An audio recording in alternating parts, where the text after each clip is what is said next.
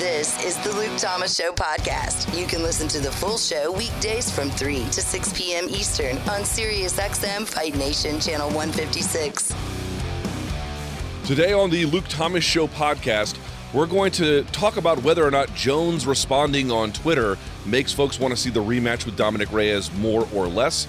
We're going to comment on the sad state of affairs with BJ Penn, and we're going to hear from the Kansas Athletic Commissioner Executive Director Adam Roorbach about why they're implementing real-time or open scoring. Luke Thomas Show airs weekdays 3 to 6 p.m. on SiriusXM Fight Nation, Channel 156. So John Jones took to Twitter, I guess, yesterday, and was kind of all over the place responding to some folks. And I thought some points he was making were pretty good, but I thought some of it just didn't make a lot of sense. So what day was the fight, Cobb? The 8th? Yes. What day was yesterday? The 11th? Yeah. So he was tweeting some stuff yesterday about, like, run towards your dreams and, you know, no pressure, no diamonds, blah, blah, blah, blah, blah, blah, blah. And then he started responding to the fight questions he was getting on Twitter. So I want to go through these because I want to kind of react to them a little bit. The first one is, how you feeling, champ? And he responds, one of my knees needs a few more days of ice. Outside of that, I feel amazing. Feeling every bit of a champion. All right, you know, take a victory lap, right? Again, I didn't score the fight for him, but I recognize a 3-2 scorecard for John. Totally understandable. By the way, there were some YouTube breakdowns, Cobb. I didn't tell you this. They were trying to argue that Dominic won the 4th round, and I'm like, I don't think you can do that. That's a bit of an uphill climb. It was literally, he only landed 13 strikes in that fight, in that round. He would have had to have 13 very dominant strikes, and I don't think that he did, in any event. So, he continues tweeting, and he shows this clip from round 2. It was the one that I used, where he is sort of evading Reyes. In fact, Cobb, so I didn't tell you this. My show, Morning Combat, doesn't have its own Twitter account. It does have its own Instagram account and obviously its own YouTube channel. But we use Brendan Schaub's Below the Belt one. And I don't really tag fighters in the tweets. Sometimes I do. I don't really have a hard and fast rule. But generally, one way or the other, I don't tag them, and whether it's good or it's bad. But I don't have control over the Below the Belt channel. So whoever pulled the clip out from my dissected breakdown tagged John Jones in it. Now, I can't be sure if it had anything to do with what he posted, but he posted it just a couple of hours after that they had posted me praising him for dodging a bunch of strikes in round 2. It's the exact same one he posts. You think they're connected? I don't know. It could be. Again, maybe not, but it's literally the 10-second clip, exact same one. And I had seen no one else talk about it up until that point. Which is not to say no one else did, but I was the only one who had brought it up that I could find. Just want to point that out there. In any event, people biting that Luke Thomas style. Well, he'd be right to use it because it was a great Here was the thing I tried to make in the listen. Whether you scored it for John or whether you scored it for Dominic, the point I've been harping on for days at this point is I do think John's offense has deteriorated some. On the other hand, his defense is just superb. It's like people think, oh, well, because his offense has fallen off and he may not be quite as athletically on point as he used to be, that this is just some guy who's a sitting duck, and it's just not the reality, man. The really big difficult to figuring him out is not muting his offense. It's finding a way around his defense, and that's not easy, man. It's very, very difficult, right? So he uses this clip, and then what he says is, Dominic's absolute best moment in round 2, give me those defensive points. I'll take that. Well, I got really bad news for John Jones. Well, I got good news. The good news is he won the fight, and he looked great in this clip. The bad news is there's no such thing as defensive points. They don't exist. It's not how fights are scored. And by the way, this is true in Texas and anywhere else. Defense is its own reward. So the way it works in the rules, again, including in Texas, if I punch Cobb in the face and it is damaging, then that counts. However much you want it to count, but it counts. If Cobb throws a punch at me and because I'm so awesome, I slipped the punch, Cobb, and you just hit nothing but air. I don't get points for that. The only benefit of defense is that I didn't get hit. So the reward of defense, according to the rules, is merely that you avoided damage or avoided control if it's a takedown or something like that. The reward of defense is its own reward. Just that. It's like virtue, Cobb. Virtue is its own reward. What's the reward for being virtuous? Being virtuous. That's it. Okay? So just keep that in mind there. It's just kind of something that's kind of interesting. He goes on to say, I love how whenever I have a competitive fight, everyone claims the other guy won. Guess it just comes with the territory. In fairness to him, I did not score the Santos fight for Santos, and I didn't score the first Gustafsson fight for him. I thought people were kind of reaching. I could understand a scorecard in either case. I just never agreed. This time, I think, is a little bit different. But suffice to say, it's his Twitter account. He can do what he wants. He goes, Dominic outstruck me. Wait, he spells Dominic wrong every time. Dominic outstruck me by literally 12 shots. I scored the takedowns, was the aggressor, controlled the octagon every round, had more significant strikes landed. Dom completely stopped fighting in the championship rounds and had the audacity to be mad at the judges. So first of all, outstriking John by 12 rounds or 12 shots is just not the way to look at this. I mean, yes, that happened. First of all, no one has ever numerically outstruck John before. This is the first time, even if it's by just 12, number one. Number two, you score it by round. You don't look at the tally at the end. And also, the judges don't have access to stats anyway. The question is not whether or not he was outstruck by 12 in total. The question is, what does that mean per round? And per round, I don't think it's true he actually had, or even in total, I don't think it's true that he had more significant strikes than Dominic. Let me pull up the numbers here just to be on the safe side. I kind of want to do this here a little bit. I'm getting a little bit pedantic. Let's see. No, Dominic Reyes landed more total strikes and more significant strikes. I don't know what he's talking about. John did outstrike him in rounds 4, 20-13, and then 26-21. But that's not, and then rounds 5. But that's not, I mean, there's virtually no part of that tweet is correct.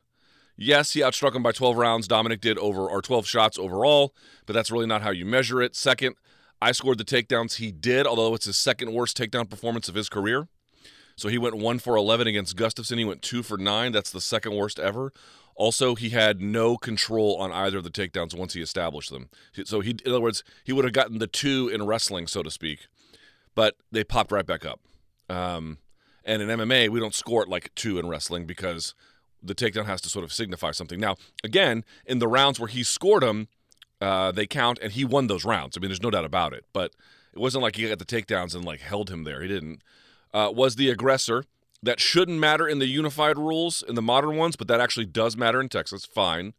Controlled the octagon every round. Again, that's really, I mean, he was the one moving forward, but remember, Dominic's game plan was based on creating that motion, or at least facilitating it. Had more significant strikes landed. That's flatly not true. Dom completely stopped fighting in the championship rounds. There is some truth to that. And had the audacity to be mad at the judges. I'm like, okay, let's see where he's going with this. He continues. Don't be mad at, I love this tweet. Don't be mad at the judges. Be mad at Dom's conditioning guy. Man started to give up when the water got deep and is now going around doing interviews talking about how he was robbed. When will these young boys start taking responsibility? That's what's wrong with boys these days. Fair point. John turned it on in rounds 4 and 5, and Dom kind of fell off a cliff there, especially in rounds 4. Fair point, but also he's definitely just kind of twisting the knife a little bit. At the end of the day, he says, I got to be a part of another classic. I'm over here in Albuquerque, smiling from ear to ear, having fights that tickles my pickle. It makes me feel so alive, makes me feel like I'm a man, especially when you display having balls the way I did, nothing but a win. And I know my haters are pissed, which also makes me really happy, LOL. Fights like those are the ones that fans never forget. Way to make history. And that's really about it. This will probably be one of the only times I defend myself about the fight. Just glad everyone is talking. I don't think people realize how many ways this has been a blessing for me. Humbling, record-breaking, financially, a new rival. Got to bring out the dog. UFC 247 is what it's all about. Cobb, I think he's right about this. Don't be mad at me. You should be mad at or if not right, he has a point, I'll say. When he says, don't be mad at me, you should be mad at Dominic's people for not having his cardio on point. And again, we all know the story. This was Dominic's first time having to go 5 rounds. It's going to be a little bit of a challenge for him, especially like a guy like John Jones and the way that Dominic had to fight him. But all's fair in love and war. John didn't get tired in the 4th and 5th rounds. It's a fairly compelling point. In general, was there anything that John Jones said that stood out to you as like, okay, John's got a point? Anything there? A little bit. But I still think this is just John Jones needling. Like, you think the whole thing is trolling? Yes. He does go out and specifically say, "It's made my haters mad," which is makes me happy. LOL. Yeah. That's fine. I tend to think he was defending himself a little bit. I tend to think that he was like, there's some things that folks forgot that he wanted to include. But the question for the audience is at 877-FIGHT-93, 877-344-4893, does any of this make you want to see the rematch more? For me, the answer is yes, actually. John is, to me, a little bit too confident about the way that he won. I think there are elements to the way he won that are legitimately being underappreciated. And that's coming from somebody who scored the fight for Dominic Reyes. When John is talking about how people don't understand how good his defense is, y'all, he's right. I'm beating that drum on this show, I know, relentlessly. And I'm hearing it in a few other places, kind of, sort of, but not really. People are just talking about John Jones's game overall or his offense. In fact, most of the discussion that I've seen is like, oh, he doesn't have these big throws or spinning back elbows anymore. And you're right, he doesn't. He doesn't. Not much anyway. But you know what he's got? He's got very, very good defense, man. And if he can just pot shot you and then get out of the way, that's a hard thing to beat. You have to pull that person into a mistake. And that is much easier said than done, man. So I think he's right to bring that up. I think he's right to bring up the fact that Dominic kind of fell off a cliff offensively in the 4th round. I thought Dominic won, but he's right. He's right about that. And he seemed rejuvenated spiritually, so to speak, by the fight. Perfect, because Dominic Reyes seems as determined as ever, too. And we had Dominic Reyes on the show yesterday, and he's out there talking like, got to tell you, folks, there's already a million changes I can make. Already. To me, I'm all in. I love what I heard from John. Not to say that I agreed, because I don't. Parts here, parts there, no, whatever. And even with Dominic, there were some things I didn't necessarily understand, like the switching stances, like in the middle of the fight. I was like, you've never done that before? That sounds a little bit weird, but okay, whatever. I'm not here to fact-check every element of everything either guy is saying, especially on social media, where Jones could be trolling a little bit. Nevertheless, he's right, dude. Listen to one of the last tweets that John Jones put out there. This is the part to me that absolutely stands out among the rest of them, aside from all the trolling and all that kind of stuff. I don't think people realize how many ways this has been a blessing for me. Humbling, record-breaking, financially, a new rival, and got to bring out the dog. I'm not sure what the dog is in this particular case, but he's right about the rival. I think people want to see Dominic Reyes get another crack, and I think that they want to see it back-to-back before John has a lot of time to really invest in a detailed game plan on how to beat him. If you don't know SiriusXM, then listen up. Commercial-free music plus sports, comedy, talk, and news. They have it all. A lot of people think you need a car to enjoy SiriusXM, but you don't. You can listen outside the car. Right now, you can get your first 3 months of SiriusXM outside the car for free. Just go to SiriusXM.com/Luke Thomas to see offer details and to subscribe. You can listen on your phone, at home, and online. That's SiriusXM.com/Luke Thomas. Offer available to new SiriusXM streaming subscribers. SiriusXM, no car required. So let's get to this unfortunate news about BJ Penn if we can. The saga of what has happened to him just doesn't seem to be letting up ever. This comes to us from MMA Junkie, but the initial news was reported by something called Big Island Now. BJ Penn was involved in a single-car accident last weekend in his hometown of Hilo, Hawaii, leading police to investigate the UFC Hall of Famer for a possible DUI. According to Big Island Now, the accident happened at approximately 7 p.m. on Friday, February 7th. Hawaii Police Department Captain Ken Kiocho told the website that Penn had lost control while driving a black pickup truck and flipped the vehicle in front of a shopping mall. Penn, who was the only occupant inside, was transported by ambulance to Hilo Medical Center. His condition was unknown as of late Tuesday night. Kiocho told Big Island Now that police believe speed was certainly a factor in the crash. The investigation into a possible DUI was launched after the medical staff drew blood from Penn upon his admittance to the hospital, which is standard practice for victims of car accidents. The hospital shared the results with police, which prompted the investigation. He did not disclose Penn's blood alcohol level since the investigation is ongoing. Understand that that's not the worst thing I've ever heard, although it's not great, but it comes on the heels of 2019 where Penn has dealt with multiple transgressions. In April, he was issued a restraining order by the mother of his children who alleged years of domestic violence and sexual abuse. Penn also threatened a farmer with a machete, according to a police report. Last August, Penn was involved in a street fight caught on video outside of a bar in Hilo. The footage showed Penn getting dropped after being punched by a man. Penn, 41, fought his final UFC fight last May at UFC 237.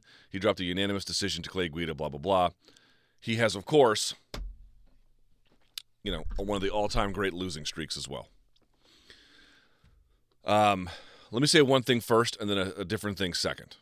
First, I hope that this is a moment for Penn and the people around him, whether it is medical care related to the rolling over of a car or if there are more serious issues in play. I hope that this is the case of a wake-up call for everybody involved, that this is a guy who needs some help. Now, we said that last time, and people glibly dismissed it, which I'll address in a second. But I want to make clear that the first order of priority for any rational adult is to make sure that, to the extent possible, BJ gets that care, and then for folks who are on the outside looking in, to make that your vocal priority, right? BJ's wellness is the number one priority here, far and away.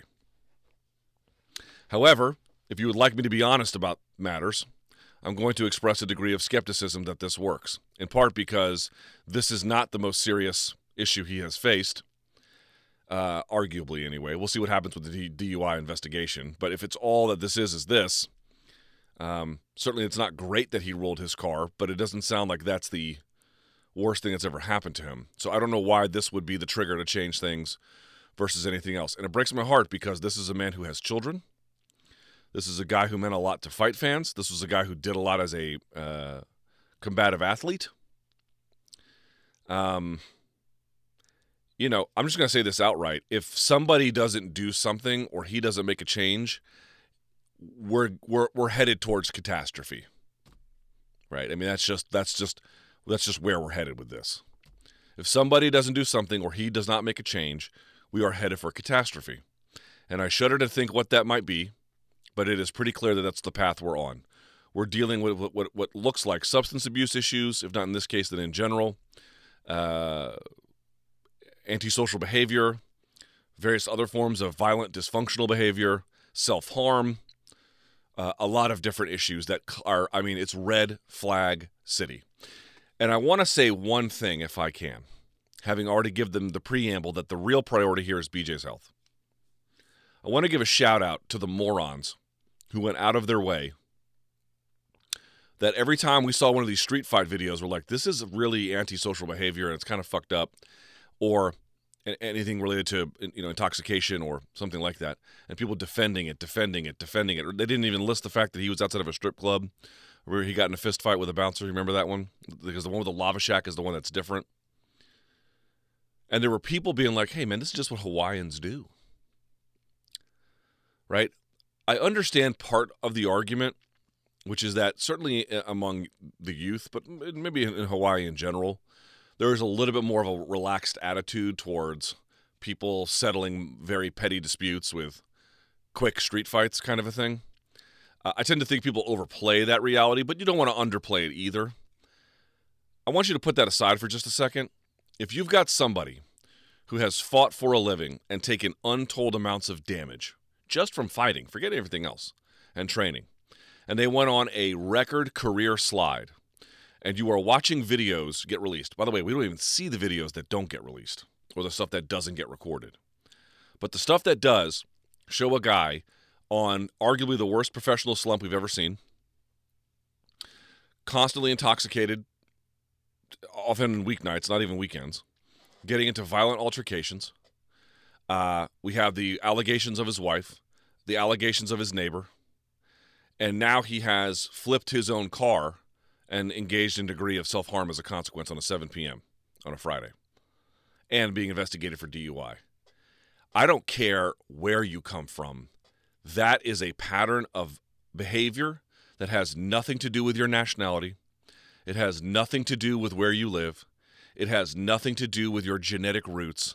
That has everything to do with somebody being trapped in a really bad place in their life who is in desperate need of help. I don't care if they're from Hawaii, Afghanistan, Washington, D.C., Toronto, Brazil, Antarctica. Doesn't make a difference. The common denominators there transcend genetic, ethnic, territorial roots. That is clear. That is clearly a pattern of behavior that is disturbing, and that I'm telling you now, if somebody doesn't do something that has the ability to do that, we are all headed for catastrophe on this one. I don't take any delight in saying that. I don't take any pleasure in saying that. I hope to God that I am wrong, but I don't see how you can draw any other conclusion but that one. Again, unless there is some kind of intervention or awakening on the part of Penn, and we all hope, I think any person with half a brain hopes that that is happening. Certainly me, and certainly other ones as well. But for the people who wanted to dismiss clearly dysfunctional behavior that was full of red flags by attributing it to some kind of sacred practice of the ancients, handed down to modern people, you need serious psychological counseling yourself, and that starts with a nice long look in the mirror. SiriusXM Fight Nation celebrates Black History Month every weekday at 2 p.m. Eastern on The Ak and Barak Show. All month long, the show reflects on the life and legacy of different influential African-American athletes. Such icons as Muhammad Ali, I'm the king of the world, Kobe Bryant. You guys will always be in my heart. I love you guys. Jackie Robinson. Robinson dashes to the plate. Safe. And more will be recognized for the impact they made both in and out of sports. The Ak and Barak Show, weekdays noon till 3 Eastern, only on SiriusXM Fight Nation. We've been talking about it this entire time. The state of Kansas, beginning March 1st, will give the option to promoters, should they choose to, different capacities they could use it to do open scoring or real-time scoring in MMA. It is expected that Invicta is going to be doing that, I think, in their first show in the first week of March. One of the gentlemen at the commission behind this move is our next guest. He is the executive director of the Boxing Commission in Kansas. It is Adam Roorbach. Mr. Roorbach, how are you, sir? I'm great, Luke. How are you? I'm doing quite well. All right, so let's take a step back, because I think a lot of people are trying to connect the dots about why this is happening. Some are tying it to some of the events that happened in Texas over the weekend. So I'll ask you plainly, how long has this been in the works for Kansas, and why now? Well, I can tell you it's been in the works for me for 5 years since I took the position. I came to the world of combat sports from collegiate coaching, and the first fight I ever attended I was in charge of 5 years ago, and I've come a long way since then. And one question I've always asked is, why don't the fighters know the score during the round? I'm coming from outside the fight world. It just never made sense to me why two competitors that literally have their lives on the line don't know the score of their fight. We have millions of dollars on the lines for these fighters. Their livelihoods on the line. They don't know when they're going into the third round of a fight, if it's tied, if they're ahead, they're behind. And I've always thought, why not? And no one's ever been able to give me a great answer. And then over the past 6 months, I've just started asking that a little more. And I sit next to Sean Wheelock, who's the head of the MMA Rules and Regulations Committee for the ABC at 70% of our fights. And we talk fighting and argue fighting all the time. And I finally got him to come around on it, and here we are. So this is something that's been in the works for a very long time. finally had my breakthrough with him 2 weekends ago, February 1st, when we were in Junction City for one of our local promoters, Never Surrender MMA. And then we had the discussions again at Invicta on Friday. I mentioned it to Shannon, the owner of Invicta, during the fights. And then, their last fight, which we're obviously all watching with Fry and Cummings, was 38-38 going into the final round. And I walked up to her right before the round started. I said, hey, this is tied. Wouldn't it be great if everybody knew that? And the fighters knew that. And she immediately was like, yes, it really would. And we talked after the show on my way out of the arena. And she decided, she's like, yeah, let's do it on our next show, because I told her we were going to do this. And she's like, we want to be the first ones. So this was decided Friday night at about way too late after her show at about 11 o'clock in Kansas City. So this was completely independent of UFC 247. Sort of curiously, with Sean, could you state what his objections initially were? I think they're everybody's objections. I'm here for you to hit me with the objections, so I can take the heat. The basic ones that fighters will run. And my response was, well, they run now. A fighter knows if they're up in a fight more likely than not, and so it happens in all sports. The scoreboard dictates the action, and if a fighter knows they're ahead, they're going to run a little bit, regardless of if everyone knows the score. So. And they take a risk when they run. That's what I always told him. And I think with the advent of 10-8 rounds, there's a little more of a risk to running now. And, so that was his major objection, is that the fighters will run. And I finally convinced him of it. Okay, again, we're speaking with Adam Roorbach of the Kansas Athletic Commission here on the Luke Thomas Show. This is interesting to me. First of all, let me just tell you where I'll put my cards on the table on this conversation, Adam. I love this call that you guys made. Now, I'm less convinced, to be perfectly honest, that open scoring or real-time scoring, whatever the proper nomenclature is the solution. But what I definitely do believe is that this spirit of innovation by commissions when it comes to mixed martial arts is absolutely necessary. I wonder what you make of this. When the UFC and the various other stakeholders decided to, quote-unquote, run towards regulation, I do think that was very good in safeguarding the future, right? Like, you're making sure that you're working in lockstep with these state agencies. That, to me, makes sense. But MMA has changed dramatically since then. And the spirit of innovation is hard to do when you have a decentralized system where the commissions can just, one commission can do one thing and another one can do another. And also, nobody really knows what the best way is to judge an MMA fight or to facilitate innovation around the rule set to get the best kinds of outcomes that make the most sense to people. Is part of what you're doing an advocacy for open scoring, or trying to figure out if open scoring really is the best? I think that's a great question, and I'm going to tackle it in two different ways, if that's okay. The first one, I'll answer your last question first. I don't know if it's the answer for scoring. This is completely independent of how the rounds are scored. All we're doing is taking the scores that are given by the judges and telling the fighters. So I've seen a lot of, been online the past couple of days as this has been announced, and everyone, says this won't change bad judging, and I will agree with them on that. That's not the goal of the real-time scoring. This goal is simply whatever the call is, the fighter has the right to know. We'll kind of look at it like a baseball strike zone. You don't always agree with the umpire's strike zone, but you always know if it's a strike or ball, and then you have to adjust accordingly. So a fighter fights the first round, think they did great. I lost that round. I have to adjust going into round two, is what the good fighters will do. They'll make those in-fight adjustments. So at least then they know how they're being graded. And to me, that's just inherently fair to let them know that. As far as the second thing of the unified rules and things like that, I did a study in last year to find out about all the rule sets that were being used. We currently have 9 MMA rule sets being used in North America. A fighter could fight in Nebraska, Missouri, and Kansas in 3 separate weeks and fight with 3 different grounded fighter rules. And that's just the reality we face. And the ABC is very decentralized right now. And I don't know how soon that's going to change.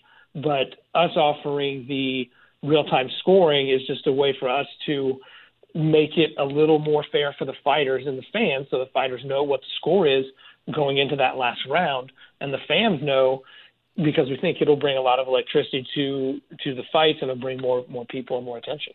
Yeah, so the other question I think feeds into this is making the change to real-time scoring. And again, the promoters can choose not to use it or use it in certain capacities. But let's say that they elect to use it in the way that Invicta is, sort of a full-throated way. Is that choice, even though it belongs to the promoter, is this ultimately in service to the fighters or to the fans? Who is, when you made this change, who did you have in mind as the chief beneficiary? The fighters, 100%. I mean, I think we all love this sport, and the only reason this sport is there is because of the fighters. We consider ourselves a fighter-first commission. We do well with our medicals. We make sure everything's fair. Why not let these fighters who are fighting with their livelihood on the line, why not let them know the score? If it's going into the last round and they think they're ahead and they're actually behind, they're going to fight completely different. That last round in the Fry Cummings fight would have been completely different had they known it was tied. And it's inconceivable to anyone that round would not have went differently. And why not let them know that?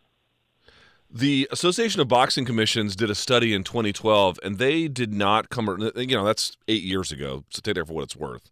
But it's sort of a curious objection, but one of their objections was there could be a problem of unruly fans. I wonder what you make of that. I think there's unruly fans in every sport. I don't think the NFL considers that when they make rule changes. I don't think baseball does when they consider that. And I think in MMA, we have to do what's best for the fighters and for the sport. And in my opinion, if judges can't handle some booing and some fans being upset with them, then they need, for lack of a better term, they need to go get some training and get better at their job. That's just my opinion on it. We've turned over 90% of the judges and referees since 2014 when I got this position. And, talent plays, and the better judges are going to rise to the top. And if judges don't want to judge under this system, then that's their decision. But we're not going to be held back. We're not going to keep the sport from moving forward because of the voices in the back, in my opinion. One of the things you hear, I'm sure you hear it all the time. We have callers call in all the time on this show, and they say, we should get a bunch of former fighters to do it. And I'm like, I always say this. Now, there are certain states that have different realities, but for most states, this is my understanding, Adam, it's like, what is stopping them from doing it now other than they're not calling the commission's office and saying, hey, I'd like to apply? I mean, most commissions, as I understand it, the problem is not that they have this abundance of people, former fighters in particular, who are willing to sign up. They have quite the opposite problem. There's no rule preventing them from doing it. Secondly, what do you make of the idea that, like, it is certainly conceivable to me that a background spent in combative fighting could prove to have some skills and knowledge that could be valuable in becoming a judge, but I think people tend to overstate the overlap between them. So between those two considerations, what do you make of them? Well, I think you hit the nail on the head that we don't have a lot of former fighters lining up at our door asking to be judges. One of the three judges we use on Invicta is actually a current fighter. He fought on Bellator. He's an outstanding judge. We found him through a training that we did with John McCarthy and Rob Hines in Kansas City 2.5 years ago. We're going to have another one coming up. That's where we find our judges and referees. If someone approaches me about being a judge, I immediately say, you need to go to training and you're going to have to shadow. That eliminates about 95% of the people who say they want to be a judge. So it's not that easy to just go out and find judges. I've approached,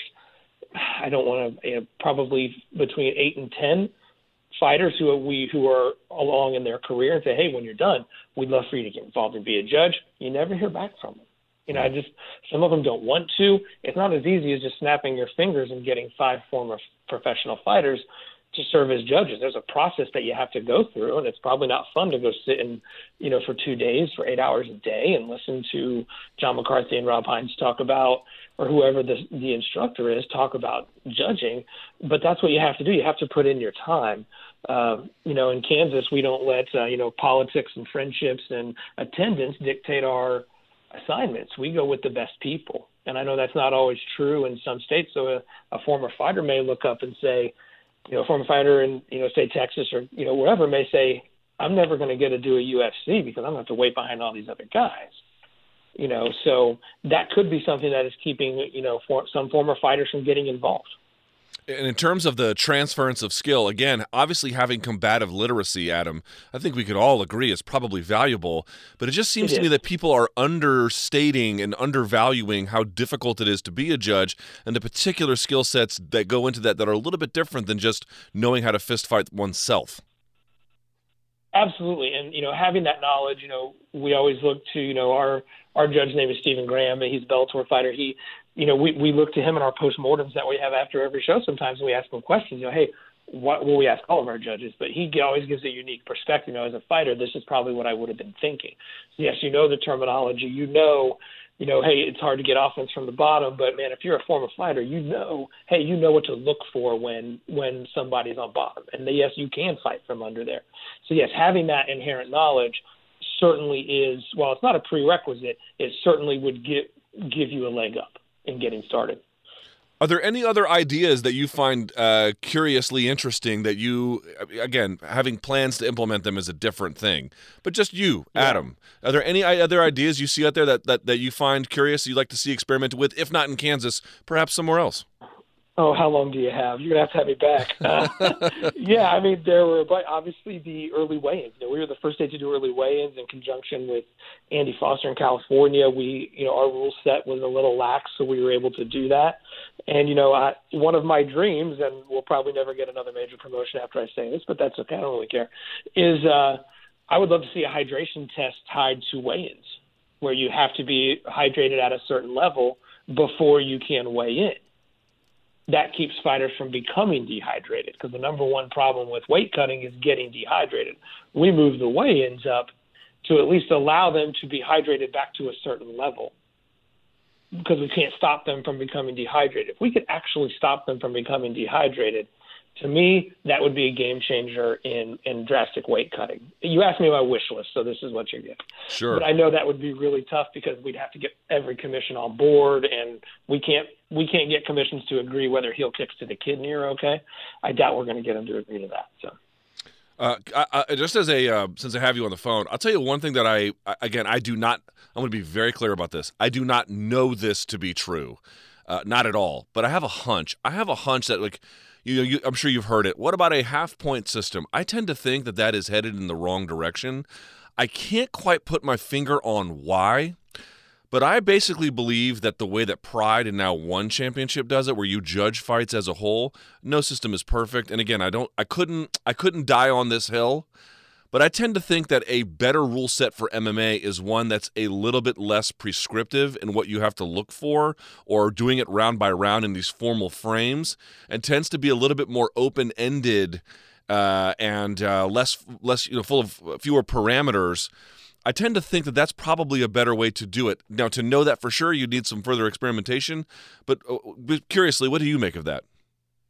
Well, I listened to your outstanding video before I came on the air, and I love your ideas, and I love that you say, hey, we got to get out and try this stuff. And I think outside the box, because I'm not from inside the fighting world, so we're kind of kindred spirits there. And, I wouldn't be opposed to that. I think you have to keep everything on the table. We're using a boxing system of scoring to score MMA. And they're two completely different sports, as we all know. And anytime anyone brings up, open scoring didn't work in boxing, well, my answer is, well, it's not boxing. So you have to completely throw that out the window. And, whether you judge it as a whole fight, I personally don't think the 0.5 system is great. Everyone says we can't find 3 competent judges to do a 10-point must system. Now you want us to find 5 judges and use a half-point system. Logically, that doesn't make a whole lot of sense to me. If you don't think we can find 3, how are we going to find 5 and then make it harder on them? So I think right now the best thing we can do is make sure we're getting these judges into training. I think commissions as a whole need to reevaluate who they're assigning. I'm not mentioning anyone by name because, I don't give anyone advice on marriage or parenting, so I'm not going to give them advice on how to run their commission. But, I think we need to have talent play a little more. Get your better judges in the better fights, regardless of age, how long they've been with you, or anything. There's too much on the line for these fighters and these promotions. We as commissions have to step up and get the best referees and judges in there, regardless of their name, age, gender, or anything. Did you see that baseball study on umpires? Which one? I'm a huge baseball fan. So we covered it maybe, I don't know, about a year ago, something like that. Major League Baseball did an internal review of all of their umpires, and what they basically found was the ones who had the most competent, coherent, and consistent strike zones and enforcement of them were the referees the umpires who'd been doing it about 10 years or so, and the ones who'd been doing it over 20 were universally the worst. That, in fact, tenure up to a point was valuable, but beyond that had quite diminishing returns. This idea that, like, yes, of course, paying your dues is valuable, getting experience, who could argue otherwise? But I don't know how it works in Kansas, but I do wonder about other commissions around the country having some, like, really grizzled veterans who've been doing it a long time, almost being in there so long that they've grown out of touch. I agree, and I would love, to sit in on another commission's, post-mortem after the event to hear how they do it. I know how we do it. You're going to get your calls and you're going to get your rounds. They're going to get dissected. I know Andy Foster does a good job with it. Mike Mazzulli does a good job with it. You're going to have to defend your calls, and that's kind of how I'd look at it. As a judge losing his fastball, stick with the baseball metaphor, is the judge losing his fastball because he can't tell me why he didn't give it 10-8 in that round. If you can't tell me why you did it, man, I'm going to really question putting you on the next big show. If you say, hey, it was 10-9, here's 4 reasons why, here's another reason why, okay, just defend your call. If you can defend your call, I got no problem, because then I can help and we can talk. If you can't defend your call, and which sometimes some of those judges, can't do that, because they've just said, hey, this is what I've always done. Well, you saying that's just what I've always done isn't good enough anymore when we have what we have on the line.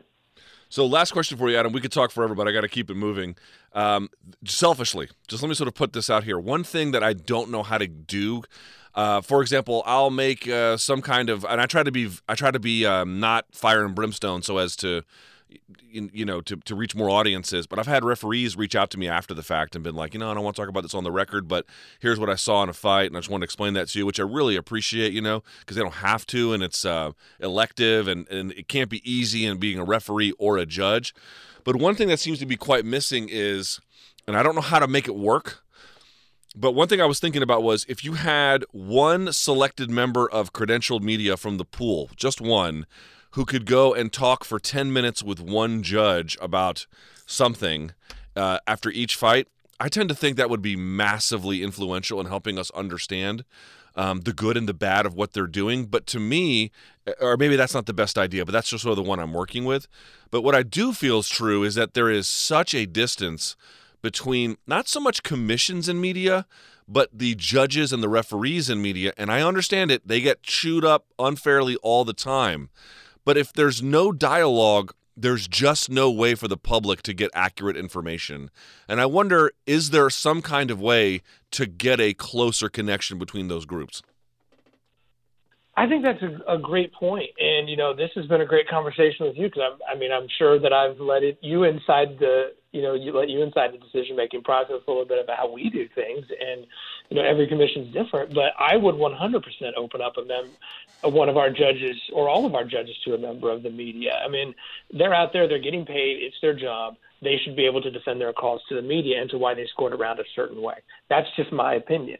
So I would have no problem with that. I think, real-time scoring, it's transparent. We are pushing for transparency. And that's one reason we don't like to call it open scoring is because that kind of intimates that maybe the scoring was closed earlier. And we have always tweeted out our scorecards, as all commissions do. So we weren't hiding anything earlier. We're giving it to you in real time. We want to be transparent. Why not have the judges be able to, like you said, maybe baseball and basketball, do one pool reporter gets to go in and question the judges afterward. I would have no problem with that. I think it would be a great step forward for us. Well, a guy can dream. Adam, if people want more information, I guess they can obviously look at the media reports. Is there anything else that they should know now that we have you on the phone? Any other thing you want to plug? No. Obviously, it's going to be at Invicta 40, which will be a Phoenix series. Actually, it won't be Invicta 40. It'll be Invicta, their Phoenix Tournament Series 3, which we have approved for them. It'll be an 8-person tournament. A lot of those fights will be one round, but I know that there will be a title fight and 3 other regular fights. So we are going to have, 4 fights where this will be used there. get on Fight Pass, watch, give them some love on social media. I'm always open for questions. Anytime you want to have any commission questions, I'd love to come back on and explain maybe how things are done and why they're done. And, feel free to reach out. That's about all I can say. Adam, really appreciate your commitment or your willingness to come on here and your commitment to innovation as well. And I take my hat off to you. Thank you. Thank you, Luke, and I appreciate you pushing this forward too, man. We will get there, man. Don't worry. One way or the other. There he is, Adam Roorbach from the Commission in Kansas. Thanks for listening. Catch the Luke Thomas Show live and in its entirety weekdays from 3 to 6 p.m. Eastern on Sirius XM Fight Nation Channel 156. On Twitter, follow at L Thomas News and the channel at MMA on Sirius XM.